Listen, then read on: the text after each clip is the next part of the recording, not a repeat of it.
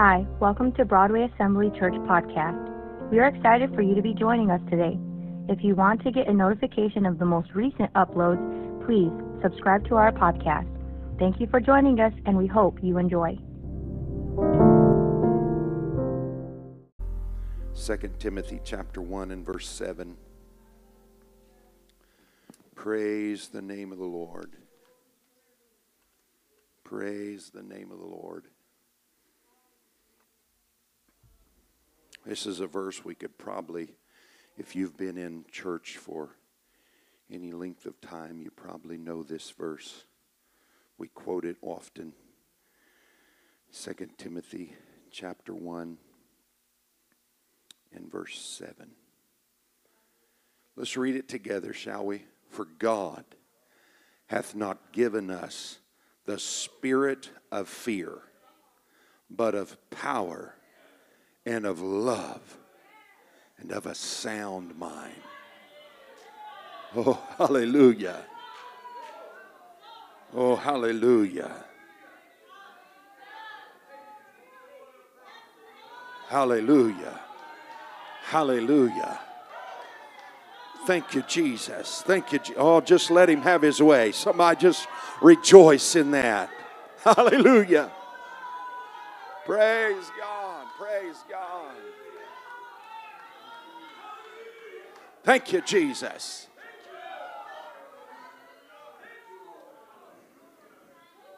I'll say it one more time. For God hath not given us the spirit of fear, but of power and of love and of a sound mind. Praise God. Praise God. Thank you, Jesus. Thank you, Jesus. Hallelujah.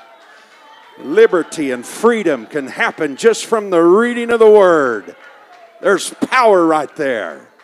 Oh, hallelujah. Glory. Glory. Love you, Jesus. Glory, glory, glory. Hallelujah. Hallelujah. Hallelujah.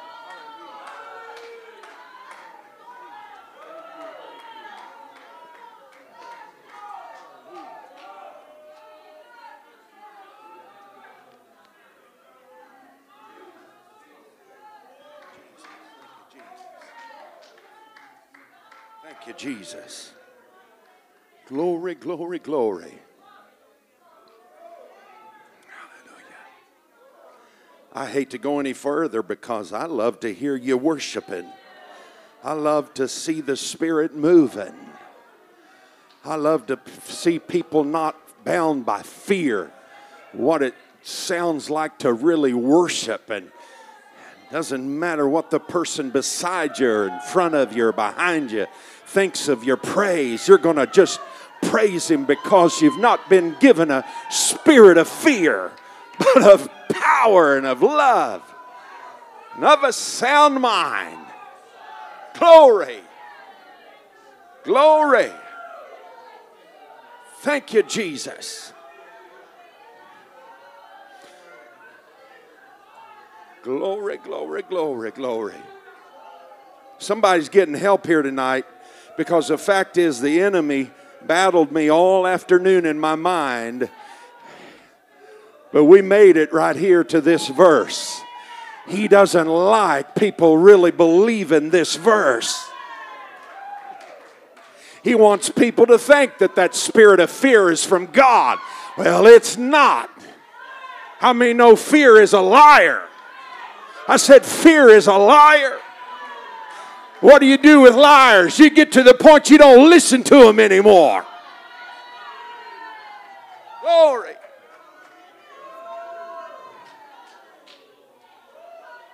Woo. Praise God.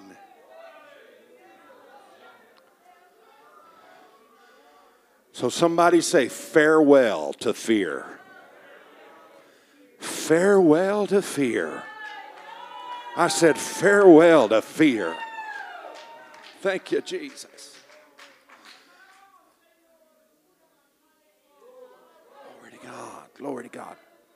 Thank you, Jesus. Glory, glory, glory. Glory, glory, glory. Let me just take a couple minutes and get into this text and we'll be done. God bless you. You can be seated. Let me start with a little historic backstory. Framework to this text takes place in Rome, Italy, around 62 AD. We understand that a cargo ship from Alexandria arrived with a special passenger on board. That special passenger had a name. His name was Paul. He was known as Paul the Apostle. He was a leader of the growing faith that they called Christianity at that time. But yet he was a prisoner. He had become a prisoner of Rome. Paul had been arrested in Jerusalem earlier for insurrection and been held for 2 years in the Roman stockade at Caesarea. As the citizen of the Roman Empire, it was his legal right to appeal. So he opted to stand trial before Nero, who at that time was the emperor of Rome. We have no record of what was said at the trial when he stood before Nero, but I think we can assume that Paul presented Nero with a compelling witness for Christ. In fact, during Paul's Damascus Road conversion, Christ told him that he was to bear the name of Christ to the Gentiles and to kings. And right here is now that moment has come true. The most powerful emperor in the world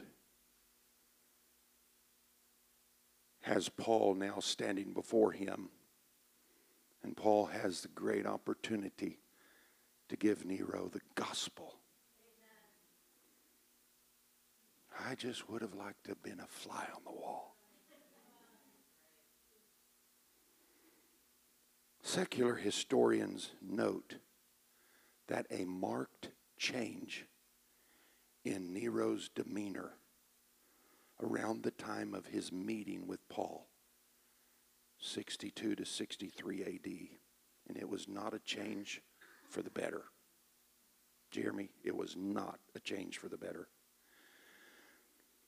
They testify that Nero went nuts. He went insane. It's possible, I think, that his rejection of the gospel helped to cause his demise. Demon possession probably best explains his behavior. He ended up one of the cruelest rulers of all time. He murdered his own wife. He murdered his own mother. He became an egomaniac. He showed off his wealth by building stadiums and pagan temples in Rome until he ran out of room and needed more space. So on July the 19th, 64 AD, history says a fire starts in the woodsheds near the Circus Maximus. It was later reported that Nero's servants were seen running from those sheds where the blaze started. The fire quickly spread until it engulfed the city of Rome. It raged uncontrolled for 10 days and torched 2/3 of downtown Rome. Everyone suspected Nero to be the arsonist, saying that he had burned his own city just so he could rebuild it in honor of himself. That's the kind of man he was. Word began to spread that Nero fiddled while Rome burned. When the investigation began pointing to Nero, he needed a scapegoat. So he blamed Rome's destruction on the believers, on Christians, and launched a mass crusade of persecution upon the Christians in Rome. He imprisoned them. History says he burned them at the stake simply to light his torches at his parties. Nero clothed Christians in animal skins and then threw them into the wild dogs just to watch them get mauled. Christians under Nero were crucified, executed by gladiators, torn apart by hungry lions. Nero's persecution of Christians was ruthless, merciless. And finally, history says in 65 AD, he arrested the two champions of Christianity, Peter and Paul. That same year, Peter was crucified upside down. A few months later, Paul would be beheaded. But before Paul's martyrdom, he's imprisoned there in Rome, in the Maritime prison. Tourists that have been there say that dungeon where Paul was chained was a cold, dark, rat-infested, sewer-infected dungeon. It was located just off the famous Roman Forum.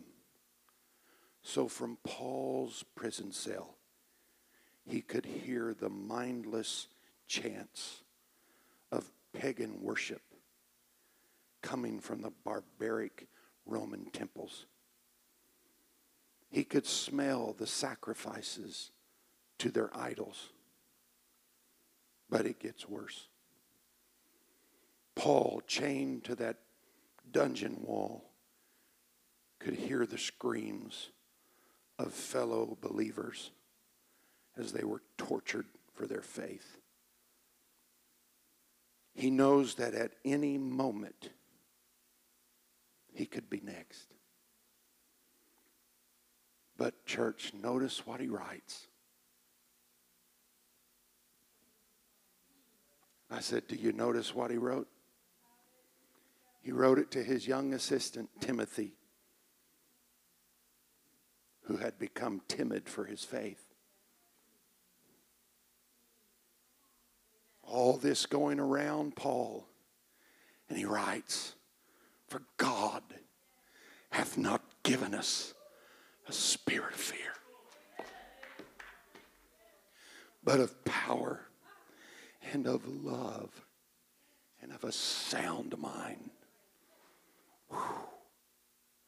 Anybody would not have been blamed for losing their mind having to listen to what Paul had to listen to. No one would have blamed Paul, for being fearful. Because any day that prison cell door could open and he would be asked to give his life. Praise God. But God hath not given me a spirit of fear, but of love. He tells Timothy that regardless of where you are, Timothy, if the Spirit of Christ is coursing through your veins, He will drive out the fear with a supernatural supply of power and of love and of wisdom. Oh, somebody glorify God right there. Thank you, Lord.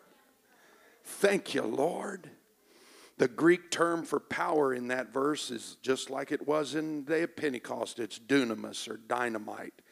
The spirit of fear, Paul says, is no match for the Spirit of God. Oh, hallelujah. I said the spirit of fear is no match for the Spirit of God. How many know today in 2024 our culture is controlled by fear? Fear of failure, fear of other people, fear of the unknown. But Paul says that the present prevailing spirit of fear is not from God. Because God is not the author. He did not send a spirit of fear on the day of Pentecost. He sent His own Spirit, and it's a spirit of love. It's a spirit of power. It's a spirit of a sound mind. Hallelujah. So let me ask you a question. What are you fearful of in 2024? Some time ago, writer Katie Madrero published an article called Top 10 Strong Human Fears. She listed the top fears shared by people everywhere. The list in many ways is self-explanatory. Let me share them with you. Number 10, losing your freedom. That's one of the great fears of people everywhere. Number 9, fear of the unknown. Number 8, pain. Number 7, disappointment. Number 6, misery. Number 5, loneliness. Number 4, ridicule. Number 3, rejection. Number 2, death. And number 1, failure. Many of these fears are all tied together, such as death and the unknown and rejection and ridicule, pain, misery, failure, and loneliness.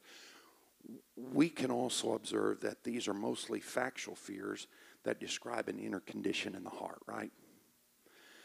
That is, these are not necessarily fears of specific tangible things.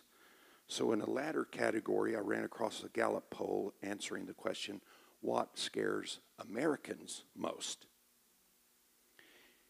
In order, the answers are, number 1, what scares Americans most? Snakes.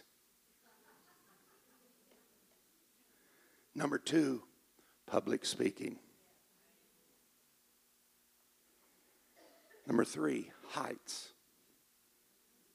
Number 4, being closed in a small space.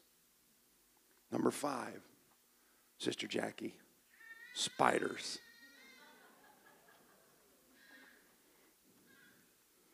Number 6, needles and getting shots. Number 7, mice. Number 8, flying on an airplane. Number 9, dogs. Number 10, thunder and lightning. Number 11, going to the doctor. And finally, number 12, the dark. Now, this is obviously a much more practical list, and I can identify with part of it. I don't like snakes either. I don't like spiders either. But the fact is, we all have our everyday fears, right? Fear is a basic human emotion. Your list won't be the same as mine, but we can all identify with some things on this second list, and we can still identify with a lot on the first. And if we aren't worried about mice, we certainly fear rejection by those we love. I'm not surprised that fear of failure comes at the top for many people on that first list. Because how frustrating to feel like you've wasted your time on planet Earth. I mean, that's a nagging thing to conclude that your life was a bust because it didn't turn out the way you'd hoped it would. So here's the bottom line. Somewhere in all of our thinking, though, God has to figure into the equation. Hello. There must be a reason that the Bible tells us in various ways and various places to fear not. Hundreds of times. Fear is such a basic human emotion that many of us can constantly live in the grip of fear, in the grip of worry, in the grip of anxiety if we're not careful. So God told us to fear not because He knew that we would all battle fear sooner or later. So the question is, what role does fear have in your life? Is fear an immobilizer, or is it an energizer? Which do we we allow it to do? Energize us or paralyze us? Paul tells Timothy that fear does not have to control you. He told the church at Rome in Romans 8:15, "For ye have not received the spirit of bondage again to fear, but you've received the spirit of adoption, where we cry, Abba, Father." So with the coming of the Holy Spirit comes our adoption into the family of God. And adoption makes us sons, no longer slaves, right? That means freedom rather than bondage is to be the believer's experience. That means if we are fearful, we are acting more like a slave than a son. Hello, church. Slaves were always afraid of their masters because on their master's word, their life hung in the balance. But Paul says, you don't have to fear like a slave. Praise God.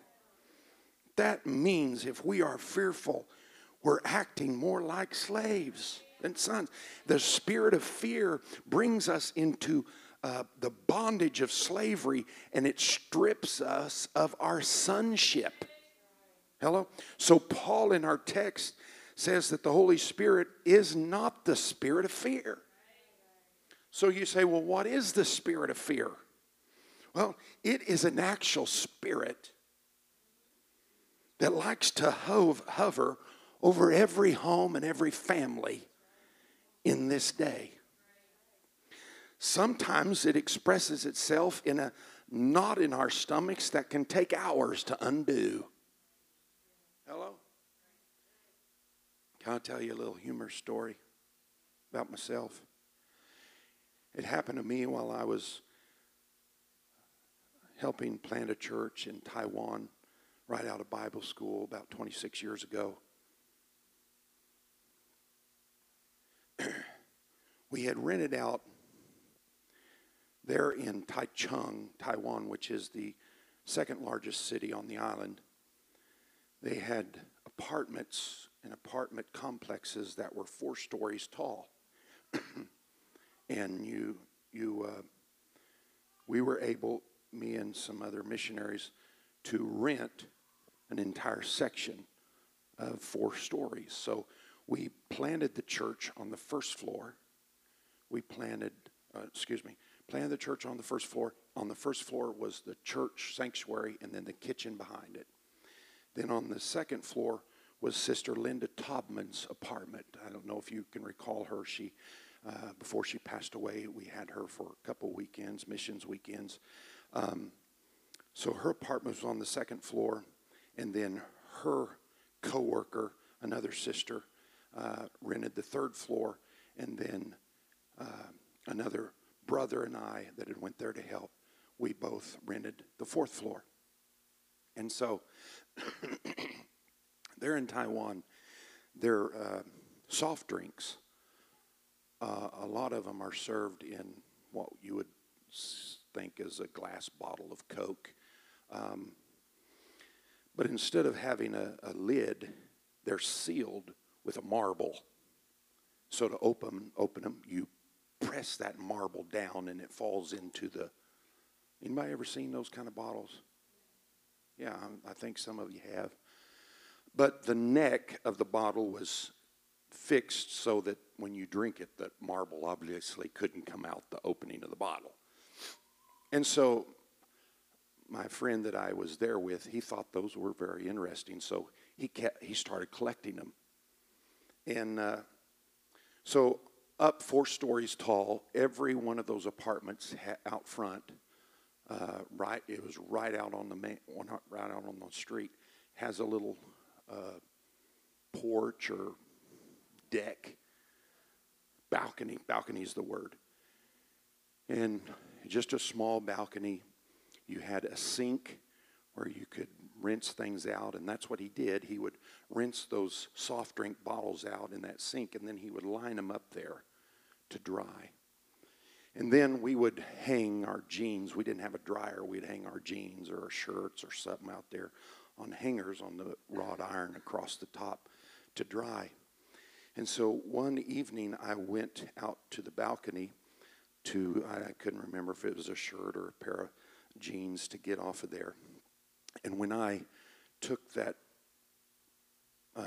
piece of clothing off, the leg or the sleeve hit one of those glass bottles.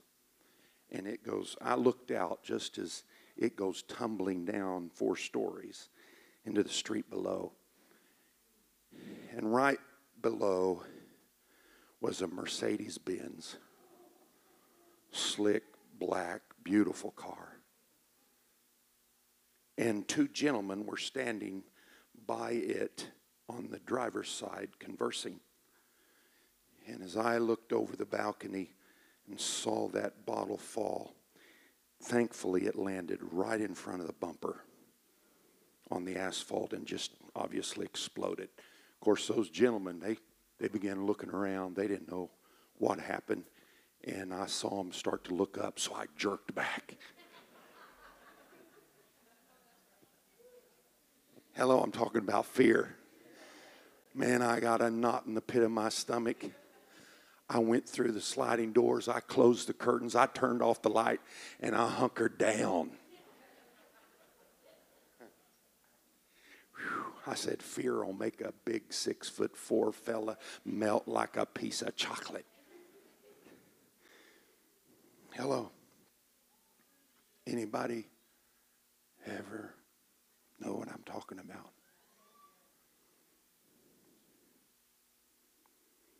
The spirit of fear, when it gets a hold of you, it'll cause your blood pressure to rise like a rocket and your courage to drop like a rock. If the shock it brings is strong enough, they say the blood can be cut off almost completely from the brain momentarily, causing a person to faint. Fear. In other cases, it can cause, they said, the blood flow to the lower extremities of the body to be hindered so that a person does actually get cold feet. See, church, this mysterious monster called the spirit of fear can even prove to be fatal. Medical science has proven that it can cause the cardiovascular muscles to react in such a way that heart failure can result, meaning that people can literally be scared to death.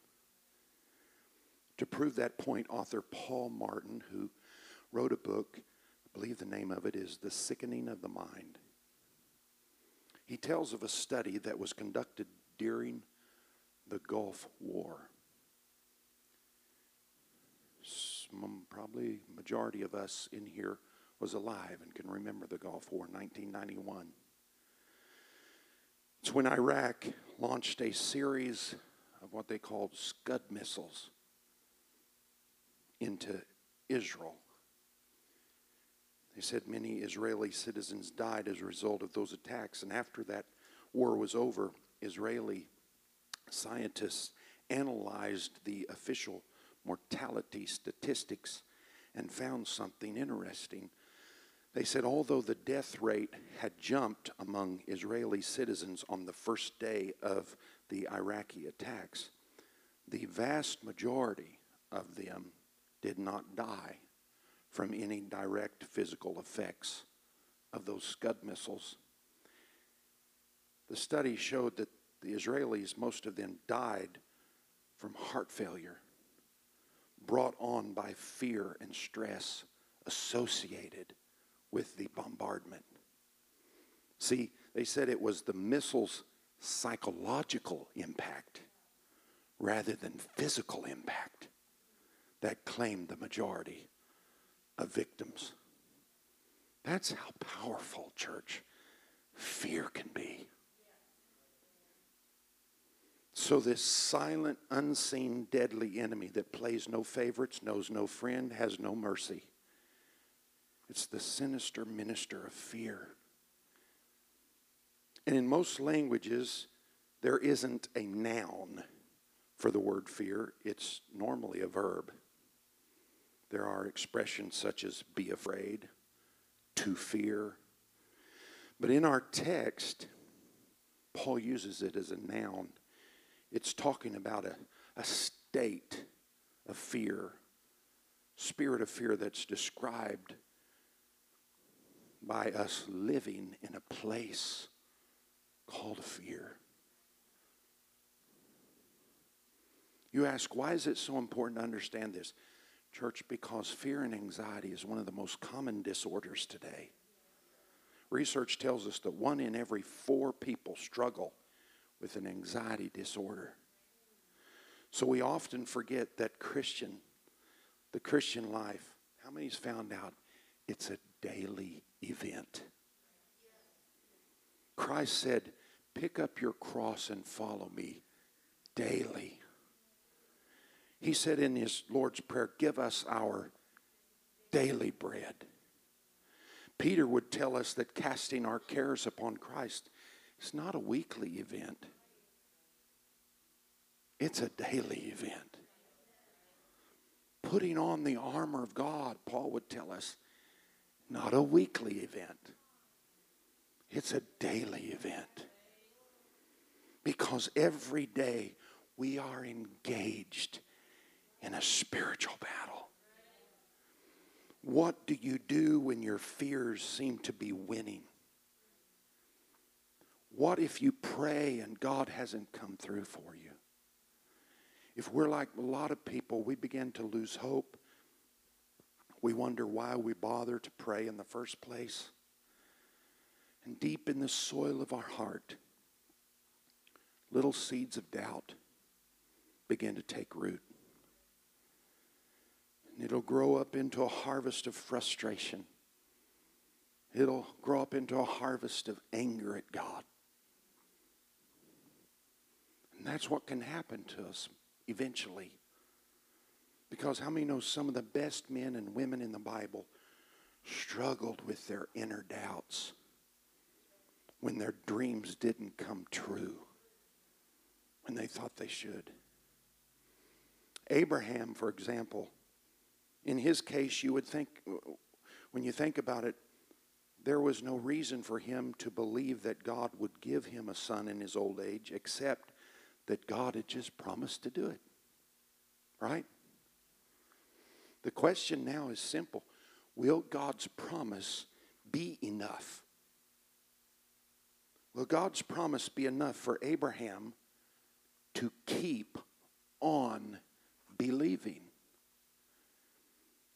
In answer to that question, God declares to him, after he had given him that promise, if you look in Genesis 15:1, God tells him, Abraham, fear not, I am thy shield. Because Abraham's, I'm getting old, something's going to take me out. Right? So God sees Abraham's fear and tells him, fear not, I am going to be your shield. Praise God. Isn't that beautiful? Now, I don't want you to think of a small shield that covers only the chest area here. I want you to envision a shield that stretches from head to toe. Somebody say, my God is big. I'm talking about a shield that completely protects every part of the soldier's body. Such a shield offers complete protection from every attack of the enemy. If Abraham could join us here tonight, he would tell us that to have God as our shield would mean 2 definite things. Number 1, it means he protects us in times of doubt. Number 2, he rescues us in times of danger.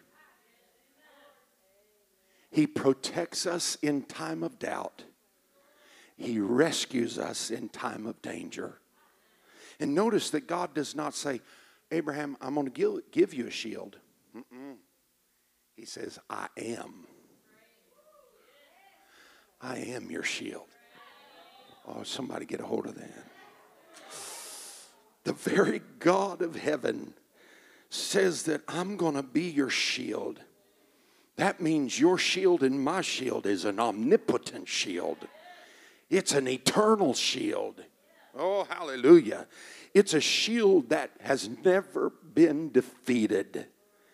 It is as strong as God himself. So we could not be in a better position, church, than having God as our shield. Who can defeat us when God? Hallelujah. The message is certainly clear. If God is your shield, there's no need to fear. I said, there's no need to fear. It's been said a Christian is immortal until his work on earth is done. That statement means that nothing, somebody say nothing, nothing can harm us without God's permission. Hallelujah. Hallelujah. Not even cancer, not even diabetes, not even bankruptcy, not theft, not physical disability, not the loss of employment, not a terrible accident, not death of a child, not any of 1,000 other sorrows that afflict the children of God. As believers, we are not immune to negative events. Listen, what happens to others happens to us. The difference is this: we know that nothing can touch us that hasn't first passed through the hands of a loving Heavenly Father. And Paul realized this when he said, if God be for us, who can be against us? I said, if God be for us, who can be against? He was saying, who can defeat us when God is our shield? God is a shield all around his people. Nothing can touch us except which God permits. So God's answer to fear is not an argument. His answer is not a formula. It's a person. That's why he said to Abraham, fear not, I will be your shield. God himself is the final answer to every fear of the human heart. Hallelujah. Praise God. Praise God. Some of you don't need this right now, but you better put it in your pocket. You'll need it. You ever wondered why God told him or called himself by the name I am? When he said I am in the Old Testament, above all else, it means that God is eternally existent and therefore all creation depends on him. God, in other words, stands alone. No one can be compared to him. He has no equal. He is complete all by himself. God doesn't need us. We desperately need him. Think of it this way: to say that God is the great I am means that when we come to him, he is everything. He is everything we need at exactly the moment we need it. It's as if God is saying, I am your strength. I am your courage. I am your health. I am your hope. I am your defender. I am your supply. I am your deliverer. I am your forgiveness. I am your joy. I am your future. God is saying, I am whatever you need whenever you need it. He is the all-sufficient God for every crisis. So it all comes down to the simple question: can God be trusted? I say he can. I said I'm going to trust him.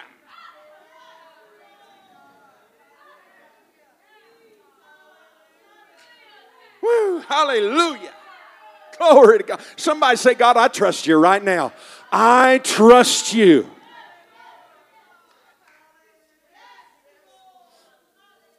See, it comes down to this simple question: can God be trusted to do what is right? Can God be trusted to do what is right? If the answer is yes, then we can face the worst that life has to offer. If the answer is no, then we're no better off than the people that have no faith at all. And in fact, if the answer is no, or if we're not sure, then we really don't have faith. But as for me, and I hope as for you, I have chosen to believe him.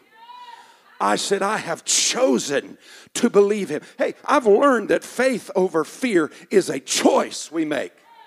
Church, I said faith over fear is a choice we make. And sometimes we choose to believe because we see. We have proof. But then there's other times we believe in spite of what we see. Pioneer missionary J. Hudson Taylor founded the China Inland Mission in 1865 during those terrible days, history says, called the Boxer Rebellion. Between 1898 and 1901, there's missionaries over in Oberlin on the wall in the Oberlin Chapel that were slaughtered during this Boxer Rebellion. Missionaries were captured and killed. It says that during that time, J. Hudson Taylor, being there, went through such agony of soul. Such fear gripped him. He said that he could not pray. And he wrote this in his journal, summarizing his spiritual condition this way, and I quote, he says, I can't read, I can't think, I can't pray, but I can trust. And I thought, there will be times when you are so tormented, you probably won't be able to read the Bible and focus. Sometimes you won't be able to focus your thoughts on God at all. Often you will not be able to pray. But in those moments when you cannot do anything else, you can still trust in the loving purpose of a heavenly Father. So Paul says, fear not, Timothy, fear not, child of God. No one knows what a day may bring, but this we can be assured of. Our God is faithful to keep every single one of his promises. Nothing can happen to us except it first pass through the loving hands of our Heavenly Father. So if your way seems dark, keep on believing, church. Because if his eyes are on the sparrows, I know he cares for you. I know he cares for me. And I'm going to keep on believing. I got to settle down and I got to quit. Whew.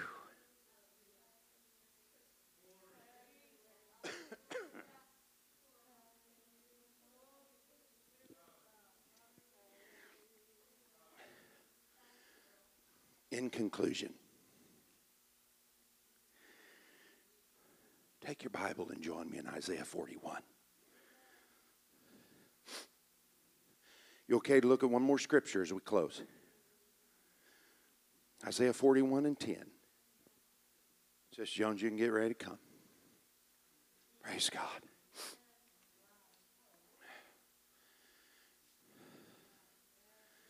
Isaiah 41:10. Read it with me. Fear thou not, for I am with thee. Be not dismayed, for I am thy God. I will strengthen thee. Yea, I will help thee. Yea, I will uphold thee with the right hand of my righteousness.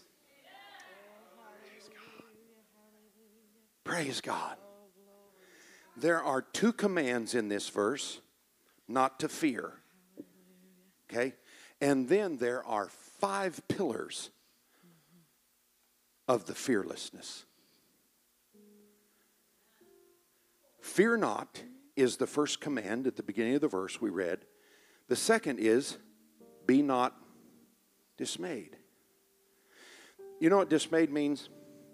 It means don't even get anxious when you look around and see what's going on.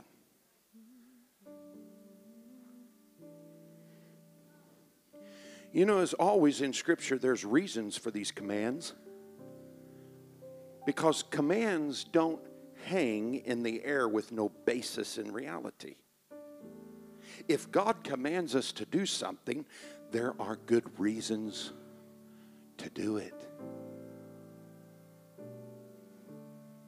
And so here are the 5 reasons. We looked at the 2 commands, which is fear not, and then be not dismayed. Now, here's the 5 pillars. The 5 reasons God says will enable us to say farewell to that fear. Number 1, for I am with you. Number 2, I am your God. Number 3, I will strengthen you. Number 4, surely I will help you. Number 5, surely I will uphold you with my righteous right hand. Oh, hallelujah. Let me restate it. The 5 pillars of fearlessness is number 1, God is with me. Number 2, God is my God. Number 3, God is going to strengthen me. Number 4, God is going to help me. And number 5, God is going to uphold me. So when God calls us to say farewell to fear, He does not leave the command hanging in the air. He puts pillars underneath it. 5 of them, that's the nature of biblical commands. And they come with this divine support so that fear not, God is with you. Fear not, God is your God. Fear not, God's going to strengthen you. Fear not, God's going to help you. Fear not, God's going to uphold you. The key to overcoming fear is resting on the pillars of the promises of God. The crucial factor in our fearless living in this new year is the words of God to us. I am your God. I'm over you. I am with you. That means I'm beside you. I will strengthen you. That means I'm inside of you. I will help you. I'm all around you. I will uphold you. I'm underneath you. So over you, beside you, inside you, around you, and underneath you. Therefore, say goodbye to fear. I'm going to trust God. Stand with me. I said goodbye to fear. God calls us to joyful, fearless living. Oh, give Him praise, church. I feel the Holy Ghost. Hallelujah, hallelujah. Woo. Say it with me. You said it earlier. Fear is a liar. Fear is a liar.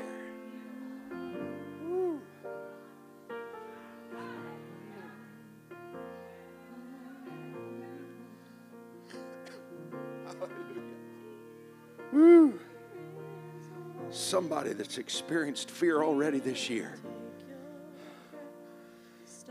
The Lord has just stopped in here tonight. I said He's just stopped in here tonight to remind you and say, hey, I've got this. I'm over you. I'm beside you. I'm inside you. I'm all around you. I'm underneath. Hallelujah. Somebody give Him praise right there. I feel the Holy Ghost. Hallelujah, hallelujah, hallelujah. Oh, if God be for us, who can be against us? If God be for us, who can be against us? Hey, you don't have to fear. That means when you come to the house of God and you engage in worship this year, hey, let me tell you, don't be afraid. I said, don't be afraid. I don't know what they're going to think about me. Who cares? You're not here to impress people. We're here to worship God. We're here to lift Him up. We're here to glorify Him. We're here to say, God, if it hadn't been for you on my side, I wouldn't even be here. But since you're here and I'm here, I'm going to lift my voice. I'm going to lift my hands and I'm going to glorify. I said, I'm going to lift you high. Oh, somebody slip out of your seat and say, I'm going to thank you that I'm going to walk fearlessly in this new year. I'm going to walk without this fear that has bound me in this new year. Sing it. Oh, hallelujah. Whatever that fear is you've battled, I want you to be encouraged tonight, church. Fear, he is a liar. He's all around you. He will take your He's breath, beside you. stop you He's in underneath your you. steps. Oh, fear